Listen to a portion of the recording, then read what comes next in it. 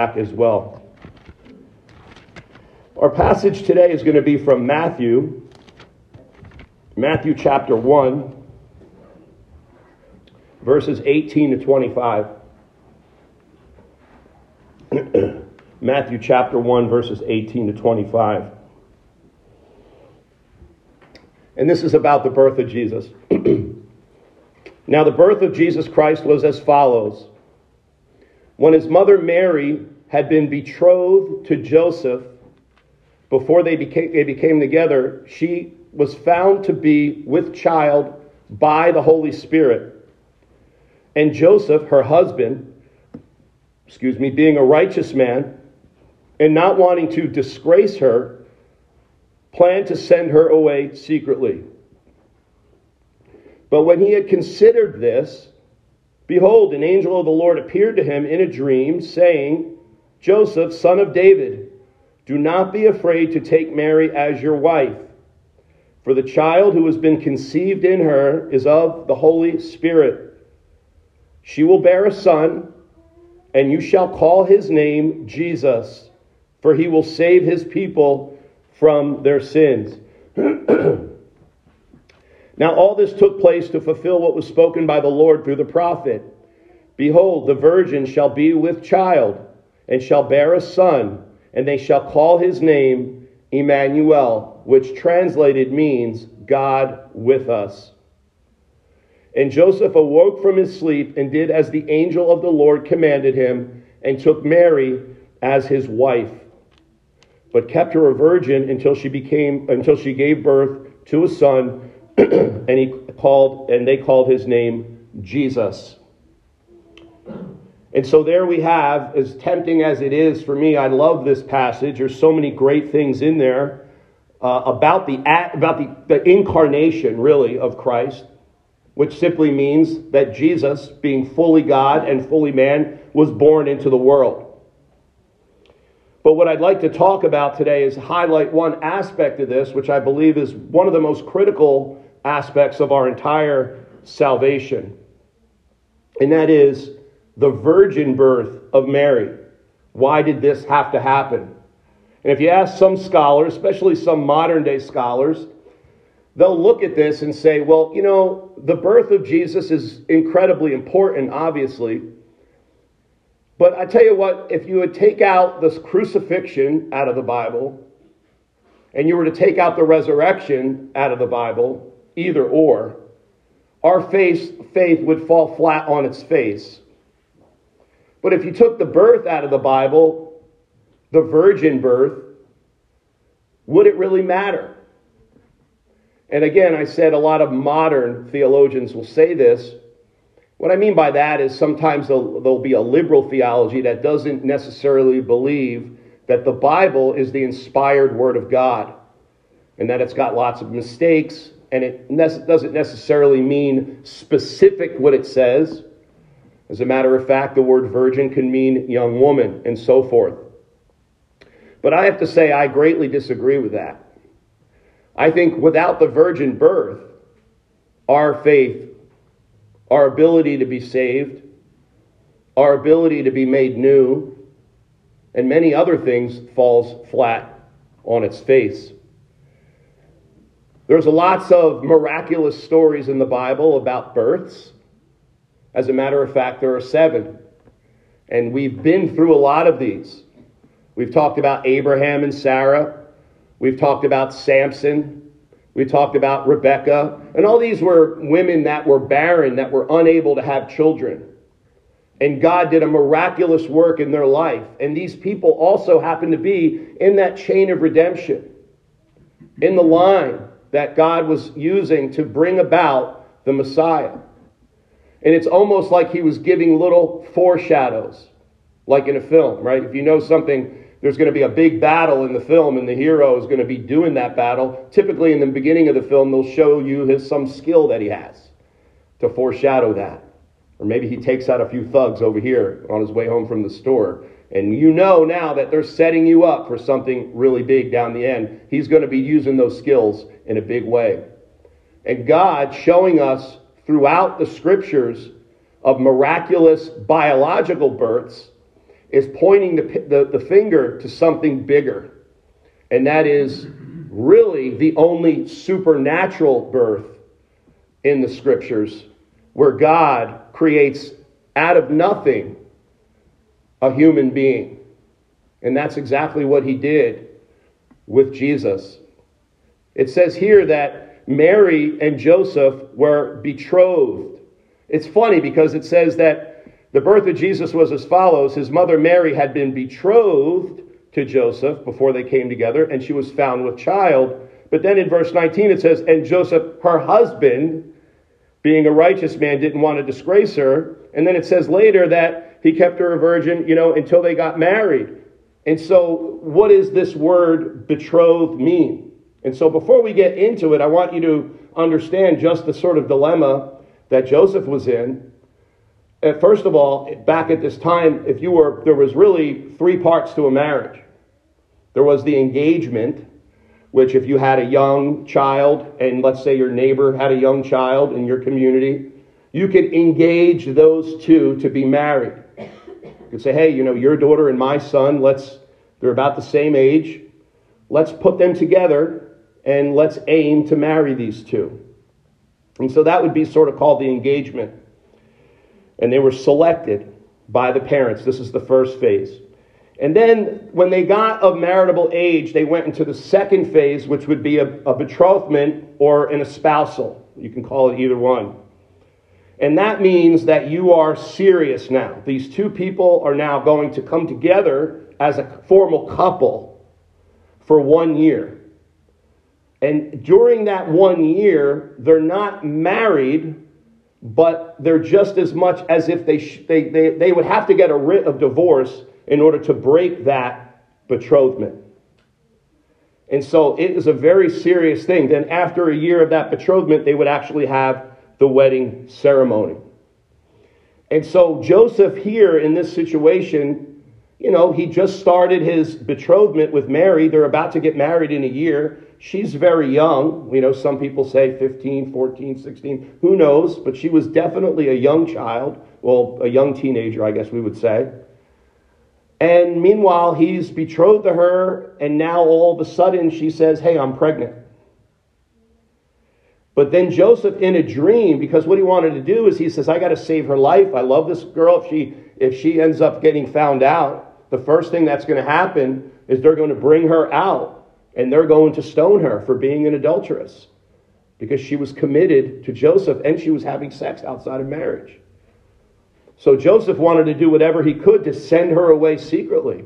But then I love what happens in the dream. Joseph is in the dream. He doesn't just get woken up in his dream by saying, hey, Joseph, Mary, your wife, the child who has been born and conceived is of the Holy Spirit. What does he call Joseph? He calls him son of David. So Joseph knows here there's something going on. And so Joseph, having faith, takes Mary and they scoot around and he ends up, he protects her. He follows the direction from the Lord. I'm not going to go in and exegete that whole thing, but he follows the direction of the Lord, and he ends up, obviously Jesus ends up being born, and he ends up being married to her. But it says in verse 23 what we read earlier today, right, in Isaiah. It says, behold, the virgin shall be with child, and shall bear a son, and they shall call his name Emmanuel, which means God with us. And so if you think about this, why did God have to bring Jesus into the world through somebody that was completely, not only pure from a perspective of being a virgin, but also pure from another perspective as well? Well, there's a few reasons. Number one, in the Bible, the sin passes down from the line of the man. And so every single one of us right here has inherited sin. All of us here right now, there's nobody in this room that has never sinned. At least You may think you've never sinned. I don't know if you're listening to this, but according to the Bible, you've sinned. But why is it that you have sinned? You've sinned because you are a sinner. You are born under the curse of Adam. And so the first reason that Jesus had to become born in the way that he did was so that he could bypass the sin of Adam. Jesus, you could say, intercepted the sin of Adam. He took it. I don't know if you saw a few years back, I think it was in 2014, Super Bowl 49, Seahawks versus Patriots. I know this is on everybody's mind right now. Seahawks are about to take over and beat the Patriots. It's the last drive of the game, under 2 minutes. They drive all the way down the field, and if they score a touchdown, the Seahawks, if they score a touchdown, they're going to win the Super Bowl and beat the New England Patriots. And then a rookie, I think his last name was Gilbert. I can't find it in my notes. I sort of went off my notes a little bit. He ends up intercepting the ball. The Seahawks get a little cocky, at the 1 or 2 yard line, and they throw a pass instead of running the ball into the end zone. The ball is intercepted. Does the guy run it back for a touchdown? Nope, he just intercepts it, and he changes the course of the entire Super Bowl. It's over. The time is about to run out. The Patriots celebrate, and they win at the last second. This is what Jesus did for us by becoming born as a virgin.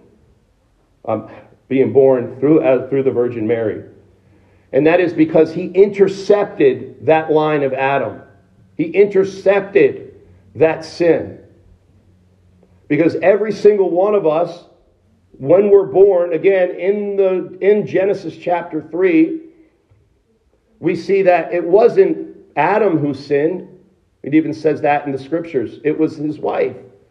But yet through the scriptures we see what? Adam is the one who's charged with the sin. And that's because it's called a federal headship in theology. Okay, Adam was born by God, and Adam was sinless. He was a complete clean slate. He chose, and he was responsible. He chose and he sinned against God by going along with Eve, by eating of the forbidden fruit. And that creation that God made, mankind, now became completely corrupted. It's important for us to get this. Because like I said, if we don't get this, all of our faith sort of falls on its face. Now, everyone replicated out of Adam comes with that deficiency. Right? Remember when we used to record the little cassette tapes, those of you that are over 40 years old, right? We used to dupe them, right? We'd have to put the little tape on the back holes. But if there was one thing about those tapes is the more that everything that you taped, it picked up. So if you missed like a little thing and you were recording a song off the radio and you hit record and the DJ came on and you missed it, right? That would go on every single duplication, every single one of those tapes.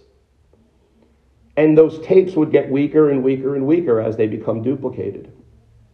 With sin, as we came out of Adam, we also grabbed that imprint of sin, but instead of becoming weaker and weaker, that sin became stronger and stronger. And the reason why is because we weren't only just sinners, now we started to commit sin. And so it got stronger and stronger and stronger. The Bible says that we are dead in our sins and our trespasses, in our natural born state. And what does that simply mean? That means that we are spiritually dead unto God. God is holy, holy, holy, and we're sinful, sinful, sinful. Thrice sinful, thrice holy. We are just as much as God is holy in our Adamic state. That's how much we are sinners. That's how separated we are from God. So Jesus coming here, being born of a virgin, he bypassed the lineage, so to speak. I don't know if that's probably the best word, but he bypassed that downline and he intercepted the human race. He took it and completely changed the course of the entire game, where now Satan was unable to ever win, because God sent his Son, pure, holy, just, right, but fully divine. The Bible says that he sent him in the likeness of sinful flesh. Jesus didn't come with actual sinful flesh. He bypassed that. He was susceptible to all the miseries, to all the, obviously, even death, all the pains of this world, all the torments of this world, all the temptations of the world that we go through. He endured and went through those same things. And he was able to overcome something that Adam was not able to do. So he bypasses this whole entire curse that's coming down the human race. Jesus comes in, bypasses the curse, and he intercepts the human race to make it really fully human the way that God designed in the garden. He changed the course of everything by coming through this virgin, bypassing the seed of the man. And now, what does that enable us to do? Well, it enables us to be able, remember what we said in the beginning when Moses had the serpent on the pole, right? It enables us to look at someone now. Because before Jesus came, there was no one to look at. The law was there, but only the law was a mirror to show us how corrupt that we actually were, how holy God actually is, and how fallen we are. And so he takes that curse and he reverses it. And so now, and the Bible says that, again, the Bible says that this reversal impacted even creation in Romans 8. That creation itself groans in anticipation of the redemption that's going to happen with us as humans, the sons of God. And the whole world is going to be changed. Jesus' virgin birth changed the course of the entire world, but it also gave each and every person the opportunity now to have someone to look at. And so Jesus took that deadness that would have been forever. We would have been completely corrupt forever. And now he creates this possibility. And so what else does it do? Well, because Jesus bypassed this curse, he was able to live this sinless life, and he was able to be the perfect, sinless sacrifice for all of our transgressions. To Israel first, and then to the Gentiles.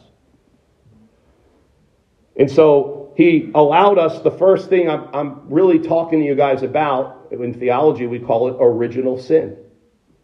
So the first thing is he bypassed original sin. Now the second thing is he allowed us to be able to have something to look at. He freed us from this corruption and deadness of being under Adam. It says here that therefore in Romans 5:12, just as through one man sin entered into the world and death through sin, so death spread to all men, so all could sin. But then it keeps on going and it says, for on the one hand the judgment arose from one transgression, resulting in condemnation, but on the other hand the free gift arose from many transgressions, resulting in justification.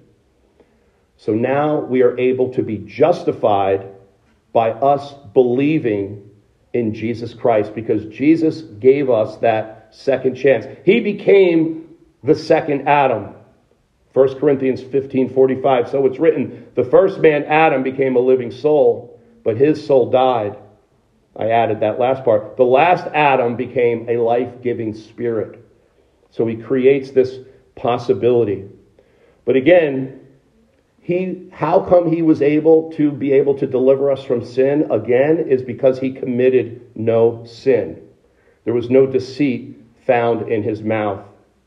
Now this is something that I think Romans 7 talks a lot about in terms of how this actually happened. You see, Jesus, put it this way. If you're a Superman fan, you understand this. What's Superman's biggest fear and biggest enemy? Kryptonite. So kryptonite is most powerful when it's near Superman. I know this sounds like a trivial example, but I really want you to get how Jesus was able to bear this sin for us, this curse. Superman's the most powerful man alive, but sin, like kryptonite, becomes most powerful. Sin became most powerful and amplified when it was put on the most complete, sinless, holy one, which was Christ. Paul says in Romans 7 that through the holy commandment, sin would become utterly sinful. And so what God did is he tricked the forces of darkness. He sent his son into the world, bypassing the sin of Adam, living a sinless life. And this holy, righteous God in the flesh now becomes the curse of the law, where the whole entire law becomes magnified and it's placed on his back. Every transgression of the law that we've committed put on the back of Christ. And in one swift punch at the cross, he consumes it and does away permanently with sin. And so for you, if you believe in Christ, there's no summons against you in heaven. In the courtroom of God right now, you can't find anything written against you, because Jesus took all of that sin on his back and he quenched it with his sinless body. He became sin who knew no sin. He didn't become some sin. He became all of the sin of every single person that believed in him was placed on his back. And so now we can live freely, knowing that we can walk in the grace of God. Yes, we have sinful flesh. We're going to battle the flesh. But we have the grace of God that's going to outstretch that sin that comes through our life. He himself bore our sins in his body on the cross. And that's very specific and very, very literal. So we see him becoming a sinless substitute because of the virgin birth. We also, obviously, the first thing is we see him bypassing the sin of Adam, original sin. But I also think, too, that God was doing this to show us that it's God, and this would be the third point, and that it's God who always does the saving. God does the saving. Now, there is 7, including Jesus, miraculous births in the Bible. If you look through if you search, on the internet and commentaries, whatever, every commentary says 7. But I'm changing it today to 8. And I like 8 better because 8 is the number of what? Does anyone know that? New beginnings. You see, you can count 7 if you start with Abraham and Sarah and you go all the way to Jesus. That's 7. But there's one supernatural birth that everybody forgets about. Which one is that? What is it? Nope. Yes, but no. I'm talking about in the scriptures, it's Adam. Adam was born supernaturally. He was created out of nothing. Absolutely out of nothing. None of us has ever, we had nothing to do with our birth, right? Obviously. But we were procreated by a father and a mother. Adam was originally created out of nothing. That shows the power that God has, especially if you know how complex creating is, especially the human body. So if you count Adam, then you see Jesus as that new number 8, that new creation, that new beginning, because he is that second Adam. But it shows us, too, this virgin birth shows, just like Adam being born out of nothing, that Jesus, too, was supernaturally created and born out of nothing. God conceived inside of Mary's womb supernaturally. There was no male involved. And so we now are the knockoffs of that. We are. We're the knockoffs, right? When we're not completely made new flesh and being birthed into this world, but you said it before, that miracle that God creates out of nothing is our salvation. So I believe that God showed us through the virgin birth, through Adam, that it's He that does the saving. He is the one that creates. He is the one that gives life. So He's the one that gave us the new birth. But the groundwork had to be laid. Everything is in place. Jesus' birth bypassed original sin. Jesus' life overcame sin. Jesus' death conquered sin. And now all we have to do is believe on Jesus Christ. And why is that so hard for us to do? Because, well, number one, it's got to be from God. God's got to open your heart.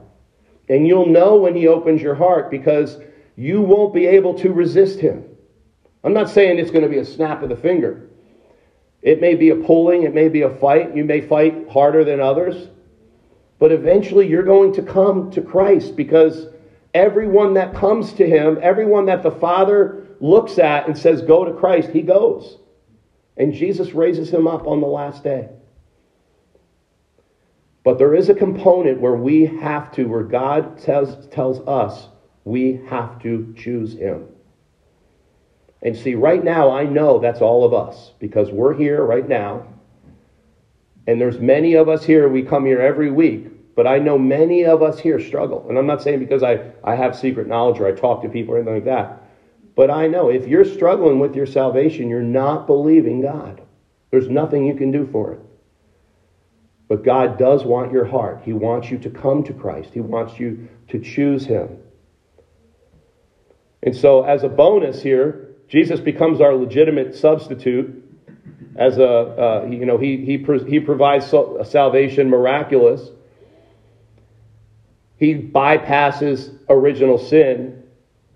But I love this, and I'll give you this one more, what He did with this virgin birth, is that He unleashed new creation.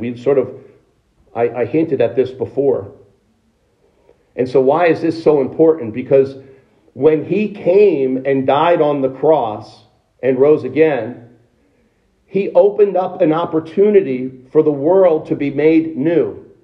But that only happens by you and I being made new first.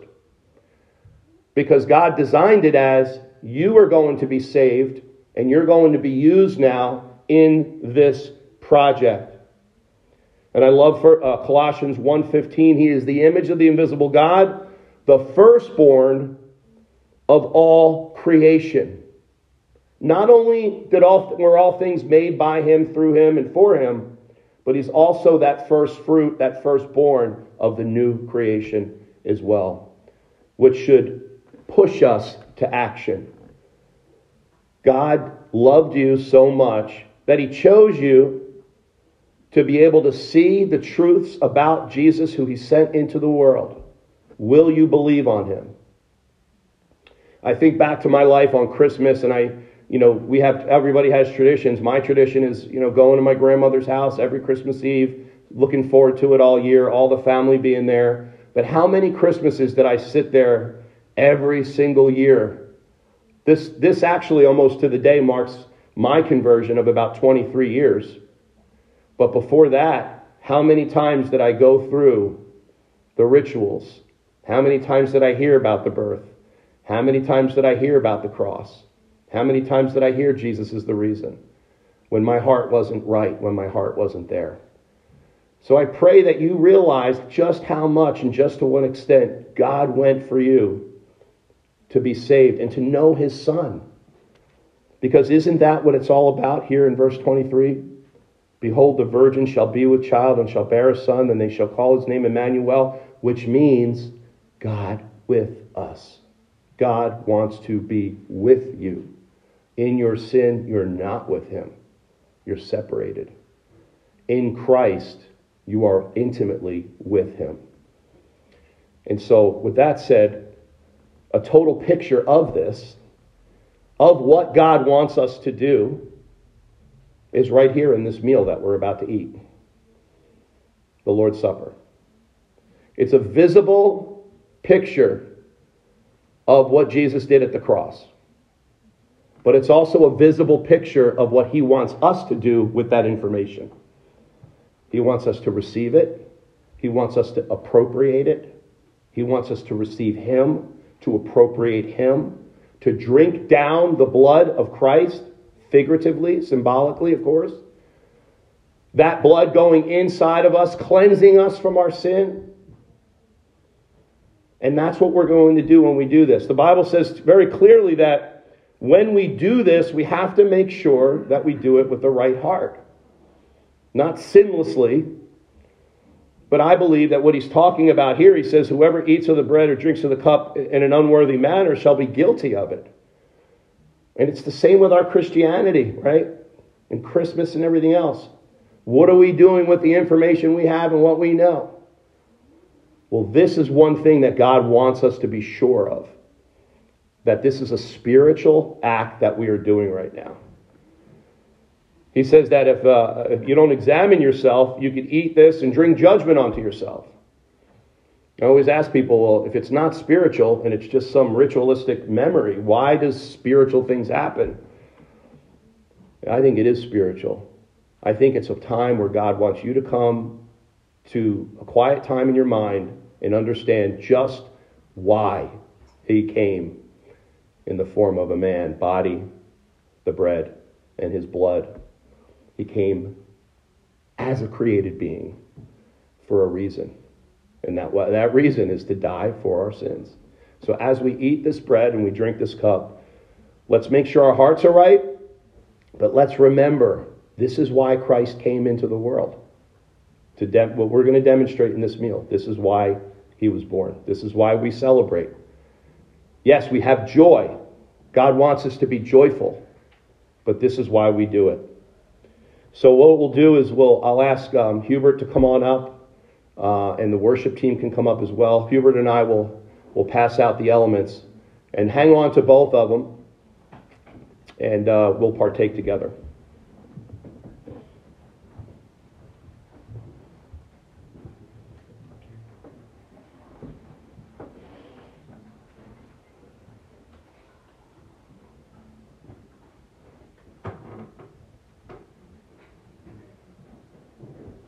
These are all gluten-free, by the way.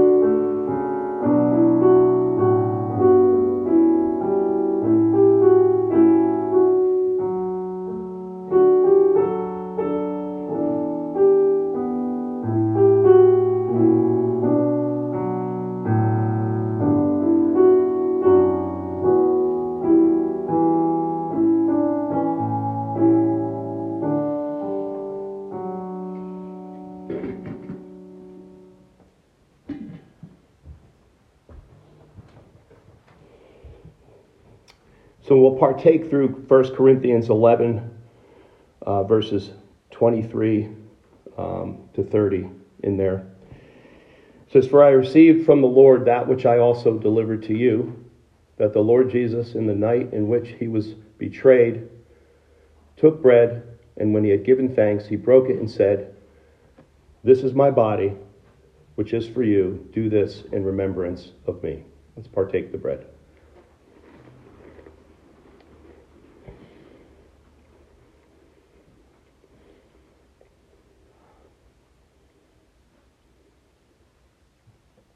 In the same way, he took the cup also after supper, saying, "This cup is the new covenant in my blood.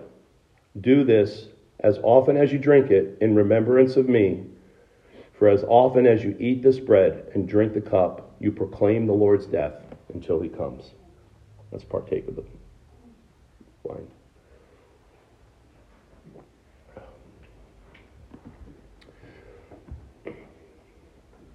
Father, thank you for allowing us, God, to receive you spiritually. Thank you for making us born again, Lord, to be able to understand this meal. Lord, examine us. Guide us, Lord, to be able to walk better in your truth. Lord, allow us to truly understand what it means to be born of your Spirit because of what and how you were born, Lord. And we thank you for coming to save us, Lord Jesus. Let's go before us now. In Jesus' name, amen.